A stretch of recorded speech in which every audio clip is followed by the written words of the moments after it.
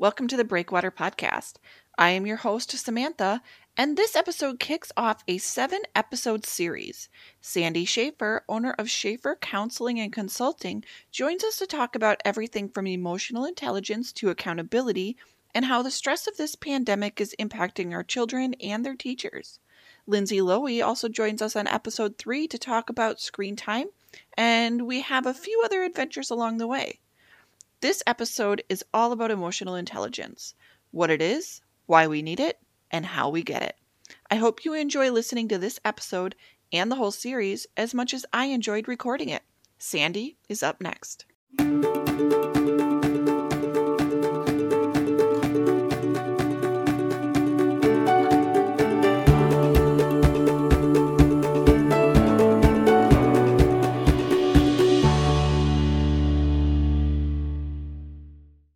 Sandy, welcome to the podcast. How are you? Good. Thanks for having me. Yeah, I'm really excited about this. This is episode 1 of a 7-episode series with you. It is. And I'm so honored that you asked me to do this. Yeah, I'm really excited. So obviously I know who you are. I think you're great. But can you introduce yourself and share a little bit about who you are for all of our listeners? Sure, absolutely. So my name's Sandy Shaffer, and I work in private practice. My technical name is under Shaffer Counseling and Consulting, but I am in partnership with Collaborative Wellness.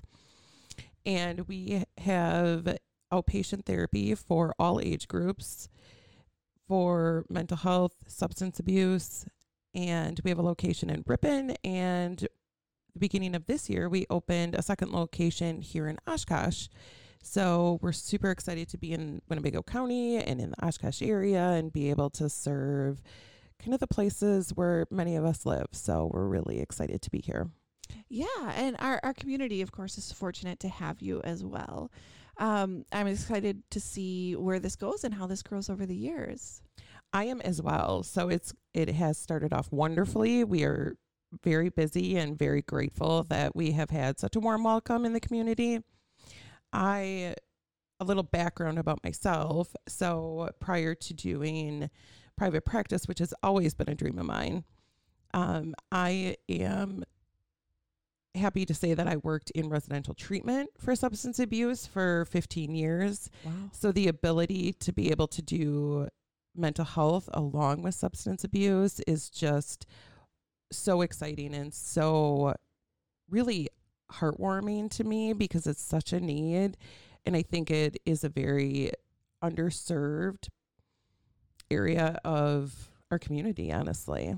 Yeah, kind of that bridging between mental health and substance use, and where it seems to be there's a weird dividing line sometimes where you're either talking about substance use or you're talking about mental health, but not necessarily both of them in the same space at the same time. Right, which I find very unfortunate. So I hope part of moving forward, we can really try and bridge that gap and really have it be very cohesive and work together on the same missions, which is getting everyone the best help that we can get them, no matter on what level it is, be it in schools or workplace or just people in society itself. Yeah, that's really cool. And I feel like we could talk about just that kind of weird divide between mental health and substance use for days.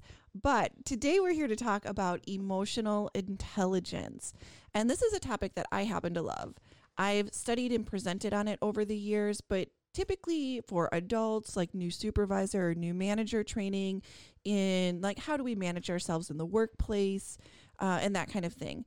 And it wasn't really until I had kids of my own that I started thinking about how emotional intelligence relates to our youth. So I'm super excited to have this conversation with you on the podcast today. I am too. You are probably more of an expert on this than I am. You have such a good background in this, but I'm happy to discuss it. Yeah, I am an expert on nothing, but I do find it interesting. So maybe let's start out with emotional intelligence, or sometimes called EQ or EI. What is it? Well, I guess for me, when I think of emotional intelligence, or like you said, EI or EQ, it is the emotional part. So we all know what IQ is, right? Like Yeah. that's the educational, the intellectual piece of us, and kind of how smart someone is book wise. Emotional intelligence is really how smart are we in regards to our emotions and the self-regulation of those emotions. So it's using a different part of our brain, right? The IQ piece of it is very much the cognitive part of our brain. Mm-hmm.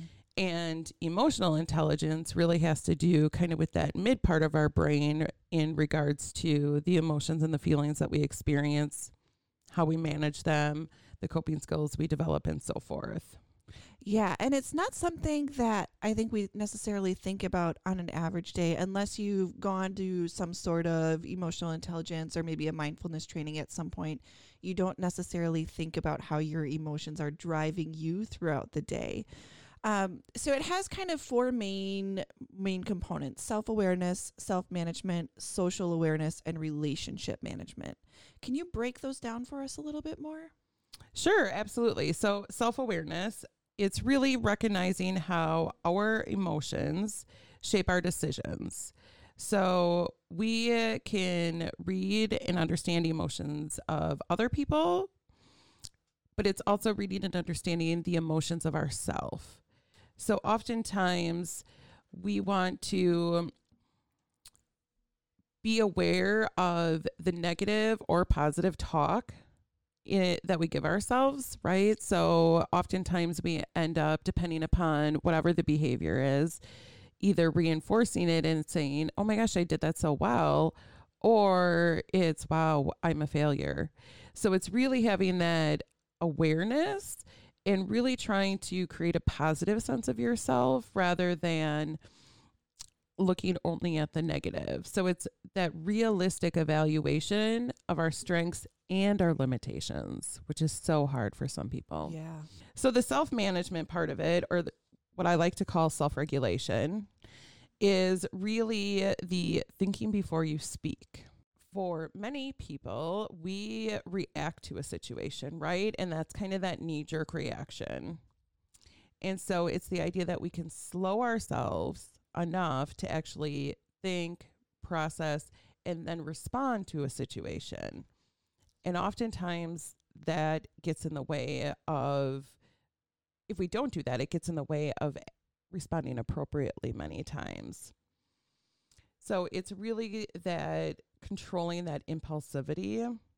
It gives us a good sense of self-control, but it also allows us to be conscientious, right? Yeah. And read other people, read ourselves.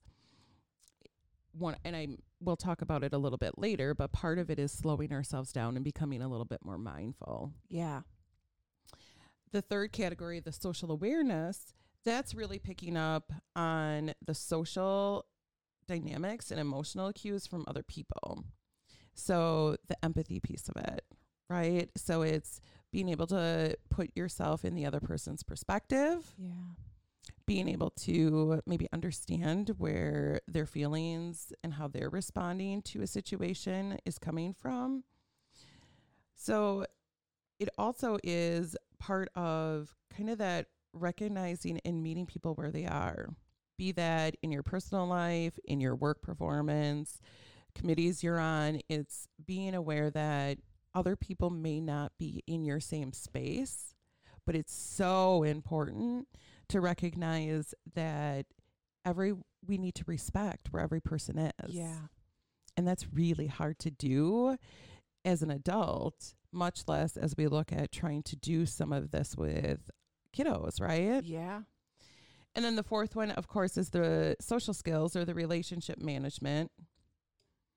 And that's working well with others, right? It's developing communication skills. It's being able to be an influence to others, encouraging others, helping others develop and improve themselves, and having that ability to communicate, be it conflict or praise. It's really building those bonds within relationships with other people and our kids. Yeah. And that's a challenge for sure. I think for all of us on a daily basis on some level is all of these aspects of emotional intelligence are challenging, managing ourselves, reading others, taking in social cues, and just managing relationships in general alongside managing your own emotions.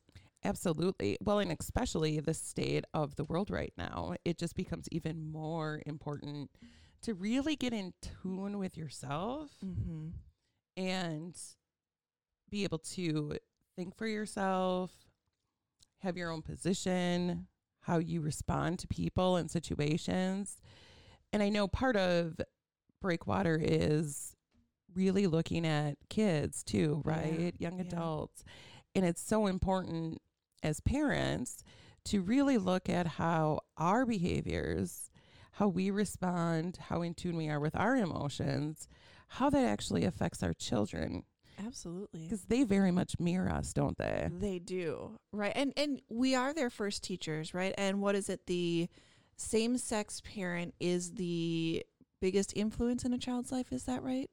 I believe so. Yeah. So, but yeah, you don't think about how your everyday actions are shaping your kids' everyday reactions. Absolutely.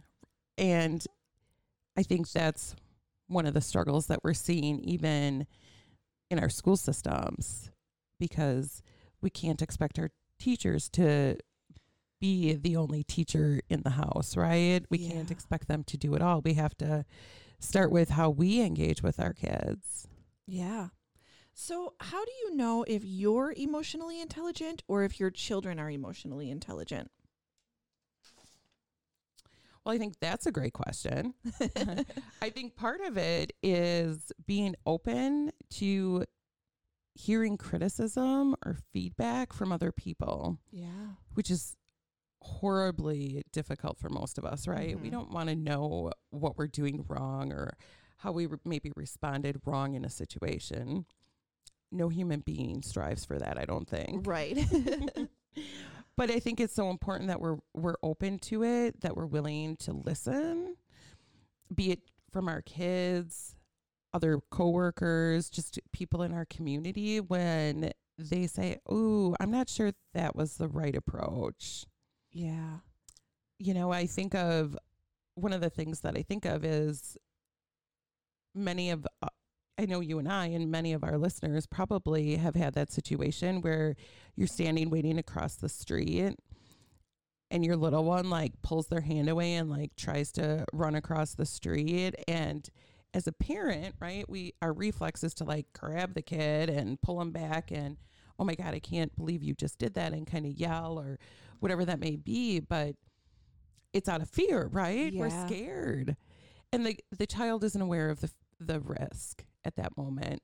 But if we were just to simply yell and and kind of berate that child for doing that, it's going to stop there. But and that's going to be a negative emotion that's held, right? And it's going to probably kind of seep into how the rest of your day goes. Yeah. But as a parent, to say, I yelled because I was scared and I was fearful, and I want you to know your safety is so important to me. And I felt like that was threatened. So I wasn't angry. I was scared. Yeah. Because I think for many people, we resort to anger and we forget that there's always something that comes before that anger.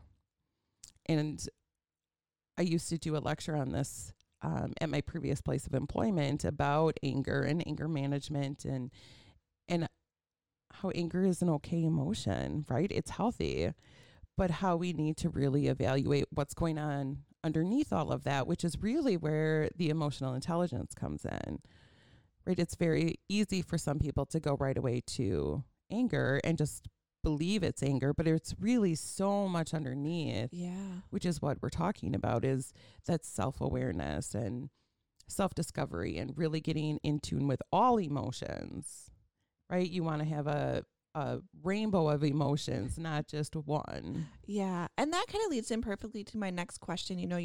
Your kind of analogy of the child letting go of your hand and running across the street, and the initial reaction to kind of grab them and yell and say, don't do that. You can't do that. I'm pretty sure I've done that at least 100 times in the last several years as my kids are growing up and we're going for walks and bike rides and all of that. But then taking the minute to I'm not mad at you. I'm not angry at you. I was afraid. This is dangerous. There's a risk involved, which their brains don't comprehend yet.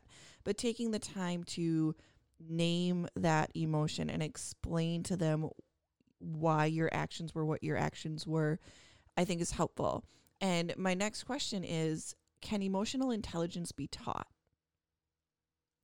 Or can it be learned? Absolutely. I believe so.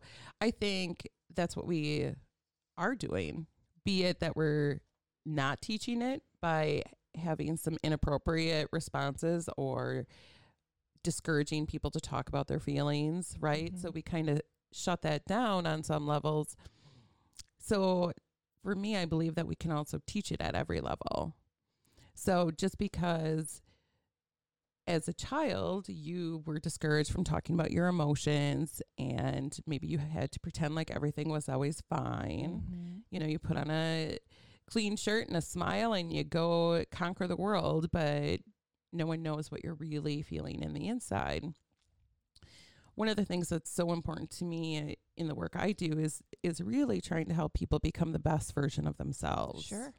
And to really learn how to have a voice. Because we all have a voice. We just, not all of us know how to use it. Yeah. So one of the ways that we start using it is by getting in touch with our emotions.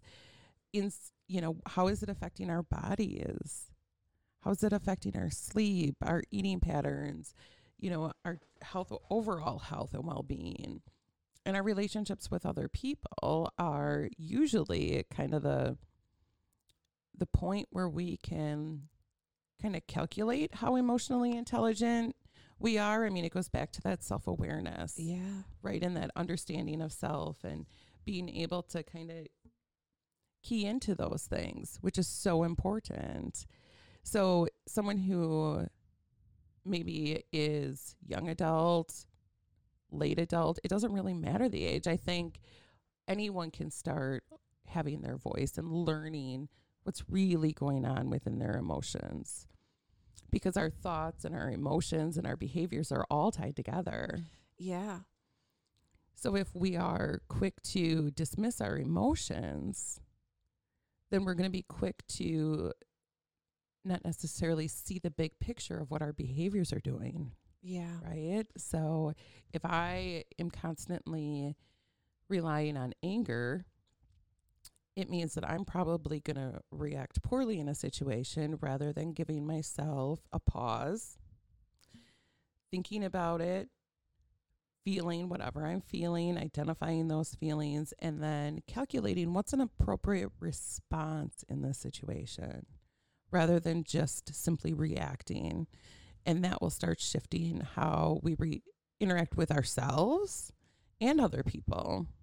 Yeah, and part of building that self-awareness, right, like understanding how you're perceived in the world, is you need to be able to take in feedback from others with that. You need those friends or adults or teachers or counselors or somebody in your life to say, Sandy, do you realize how you're coming off right now? Like, do you understand that when you react this way, it causes me to become fearful? It makes me, causes me to be angry. It makes me sad. All of those things. Like, you need to be open to having those discussions too, which means you also need to have those people in your life who are willing to have those discussions with you. Absolutely. And I think one of the things that gets in the way is we connect with people on an emotional level, right? Mm-hmm. But we also then know what it feels like for us to get hurt or sad or feel betrayed. So we don't want to put that on somebody else. So then many people are afraid to give that honest feedback. Yeah.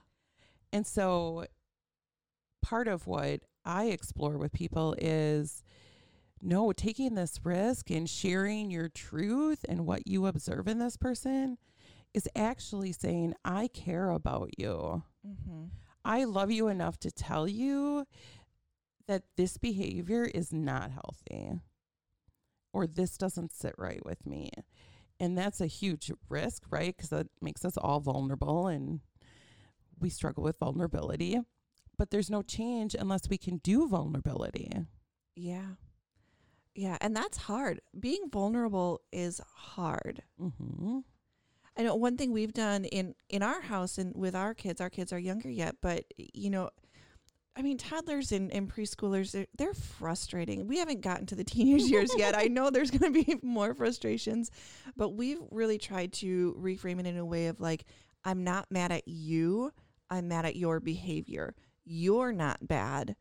The actions you chose to make are bad or not an appropriate decision or any of those kind of things. Rather than making the whole person that one thing, we're trying to make the behavior that thing so our kids can better understand how that works into the bigger context of our life. Absolutely. And that's so important. So important. Parenting and praise. Like, that's so important. Like, I'm upset with the behavior you chose. That is a poor choice, a poor decision, a bad decision, but you are not a bad person. Yeah. Like, you are always going to be loved by me. I will always be there for you. Right now, I'm upset because you made a poor choice, but you're not a bad person.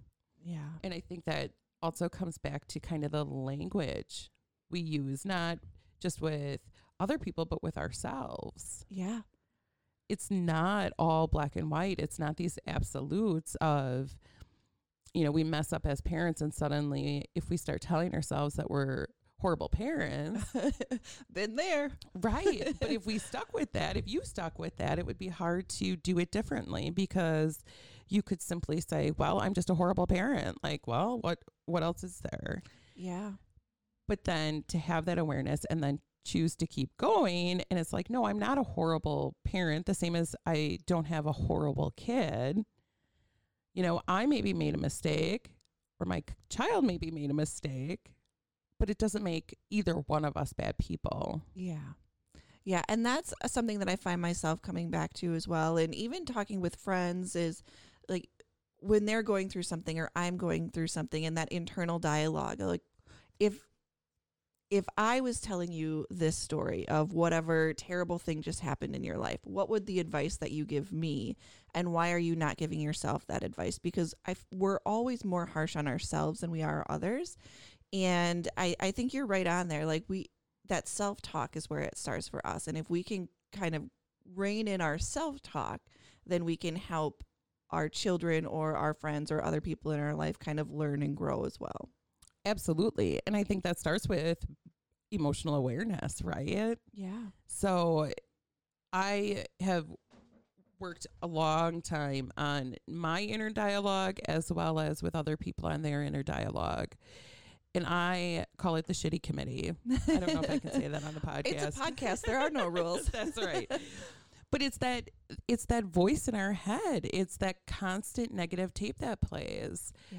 And it's because of messages we've received over time, or that we have come up with on our own for whatever reason, that are very judgmental, right? We're our biggest critic. Yeah. So we need to be able to take a step back and really evaluate, wait a second, this isn't necessarily true.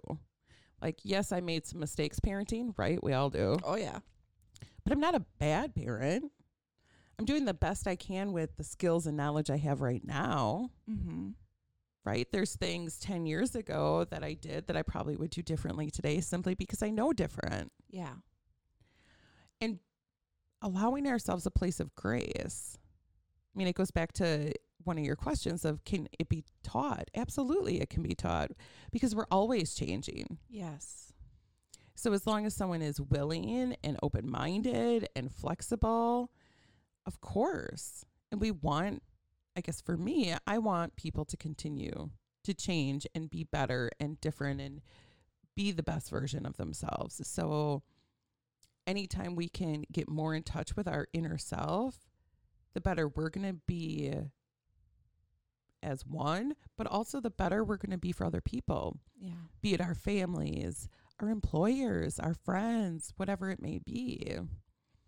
You know, when I was getting ready to do this podcast about emotional intelligence, there is a whole separate like structure design for this in the workplace, which you kind of talked about before. Like that was part of what you did. And it talked about how it helps retain your employees. For sure.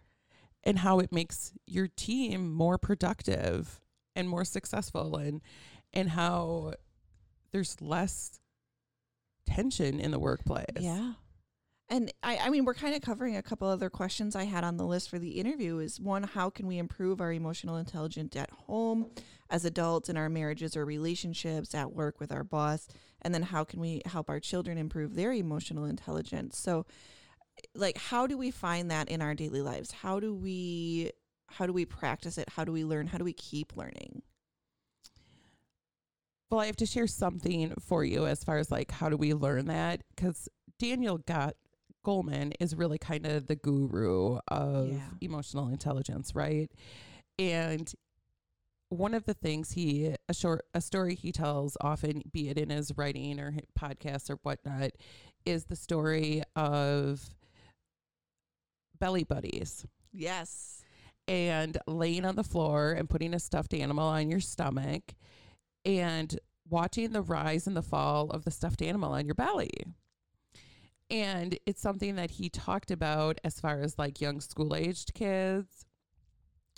But as I thought more and more about it, I'm like, adults can do that, right? We can lay on the floor and find a stuffed animal or whatever it may be and just watch the rise and the fall of your stomach. And it gets us centered. Yeah. It gives us a pause. It allows our body to align with our brain. Mm-hmm. And so it's so important for us to do that. So even throughout your day, to really be able to pause. We live in such a fast-paced world, but to literally be able to pause, be it take a couple of deep breaths, which you can do while you're at a stoplight. Yeah. You know, or to be aware of your posture and sitting with your back straight and your shoulders back. Those are things that are going to help you be able to breathe. Mm-hmm. And I don't think that a lot of people recognize some of the small adjustments that don't take a lot of time in our day are places to start. Yeah. And it's so go, so busy. There's always somewhere to be, a deadline that needs to be met, somebody that you're going to offend or upset if you don't get X, Y, or Z done, or you're waiting on something. There's so much pressure coming from every angle. And it sounds kind of kitschy or kind of cheesy, right? To like come back to the breath. Sounds like maybe something your hippie best friend would tell you to do. But there's so much value in that. I know for me, I was still working 24-hour shifts on the ambulance the first time I tried yoga. And like I went to a hot yoga studio, and I don't know what it was, but like the connection to your breath, the mind-body connection, something, but like that became a routine where I would finish a 24-hour shift, especially if it was a rough one. You'd hit yoga right after. And there was kind of a small group of us that would go, not necessarily all together, but it was a similar routine. And so we developed this code. And if we saw one another kind of getting upset or like reaching that point, we would just be like, yoga breathing. That was like our code word. And later on, one of the helpful pieces of advice I received in like a work setting, and I then included that in some of my training and presentations and passed that on to several other people, is when you go to a team meeting or a planning meeting or some sort of something like that, always have a hot beverage with you, or any beverage would work really. For me, it was usually a coffee. So if somebody asks you something and you're feeling that I need to respond immediately, and maybe it's going to be a big response or a not happy response, like to force yourself to take that pause, take a drink of whatever your beverage is, your coffee or water, whatever, take a drink, take a breath, take that pause, and then respond. Otherwise, we can be so quick to respond sometimes without thinking of it. Mm-hmm. And then the words are out of your mouth and your reaction is out of your body before you even realize it. And it's hard to pull that back. Absolutely. I mean, it's the same as don't text or email important things, right? Right. Like, especially if you disagree, like that's a phone call, which is hard for people today. But like, that's a phone call because you can't read the inflection in my voice when I send you an email. Yes. But even taking that pause and taking that drink, it allows our brain and body to connect better and to be able to respond rather than react. It gives us that moment to understand, okay, what am I actually feeling right now? Yeah. And it seems like it's a long process, but it really is very quick in our bodies, right? It's the idea of reaction is what many people are used to. So to simply take a beverage drink and then respond, it's like, that wasn't as bad as I thought it would be, or it didn't come out, or it gives you a moment to say, okay, take a deep breath, yoga breathing, right? Yeah. Like, it allows you to kind of remind yourself that this is important and this is how I want to respond. And I don't want to react. Like, take a breath, take a pause, give yourself a timeout if you need to. Yeah. Excuse yourself to use the restroom and I'll be right back to answer that question for you, or whatever it may be. But to allow that and give yourself that permission. Yeah. And I'm glad you brought up the text or email, because it does feel in a world where we are so connected all the time, there's this pressure to respond, right? Like, if I don't answer your question immediately, whether we're sitting in the same room together or it's an email or a text, like if it takes more than an hour to respond or more than 10, 15 minutes to respond, sometimes people start to get anxious and they feel ignored. So creating that space for yourself and for other people to have that moment to take that breath before responding, or that space of like, if I don't need an answer in 24 hours, an email is great. A text, maybe I expect something a little bit quicker, but if I need an answer right now, I'm going to walk down to your office. I'm going to pick up the phone. I'm going to do something like that. And then as parents, just giving your kids the space to think about their response as well. Absolutely. I mean, I see that even I mentioned our kids are younger, but you ask a question and you give about half a second before. And if they're not like looking at you and starting to move your lips, you're on them. You're like, I asked you a question. What's, blah, blah, blah. I asked you a question. Why aren't you answering me? And it's like, well, I've given them about half a second to even think about a response, and reminding even myself to slow down, my husband to slow down and give them the space to answer that question is important. Right. Especially if it involves emotion. Yeah. Because young children are still trying to figure out, what am I actually feeling? Yeah. Right. So that if you're asking them a question and if it has to do with feeling, that makes it more complicated. So their brains just don't fire like that.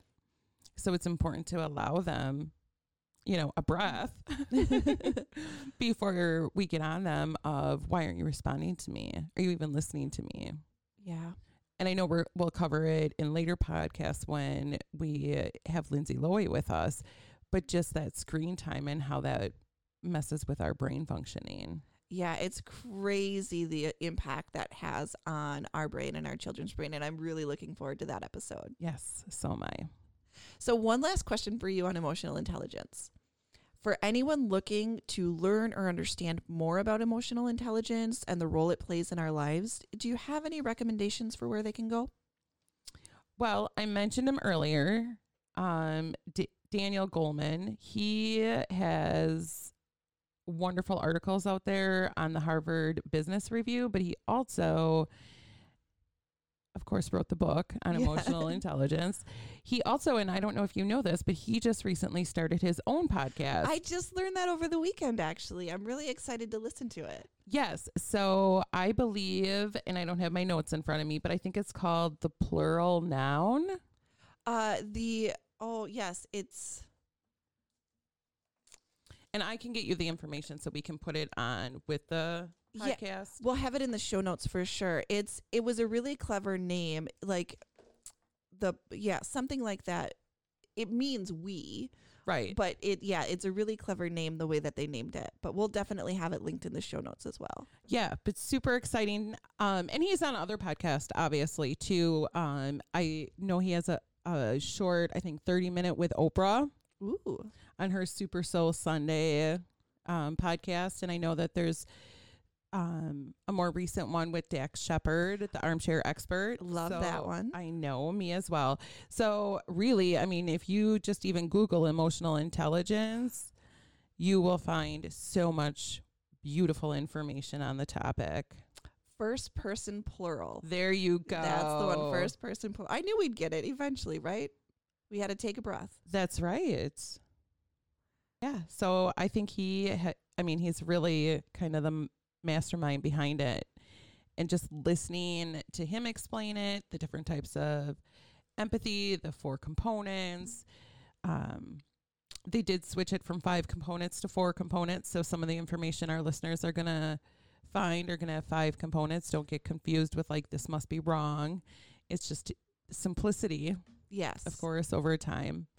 But yeah, he's kind of the person to listen to. Yeah, he is. And he's really fun to listen to, too. He is. He's very fun to listen to, and he's funny. Yes. Well, thank you so much for joining us on episode 1 of your series and talking about emotional intelligence. I know I learned a ton. I hope our listeners find it valuable, and I hope they tune in for episode 2. Me too. It was very nice to be a part of this. Thank you again.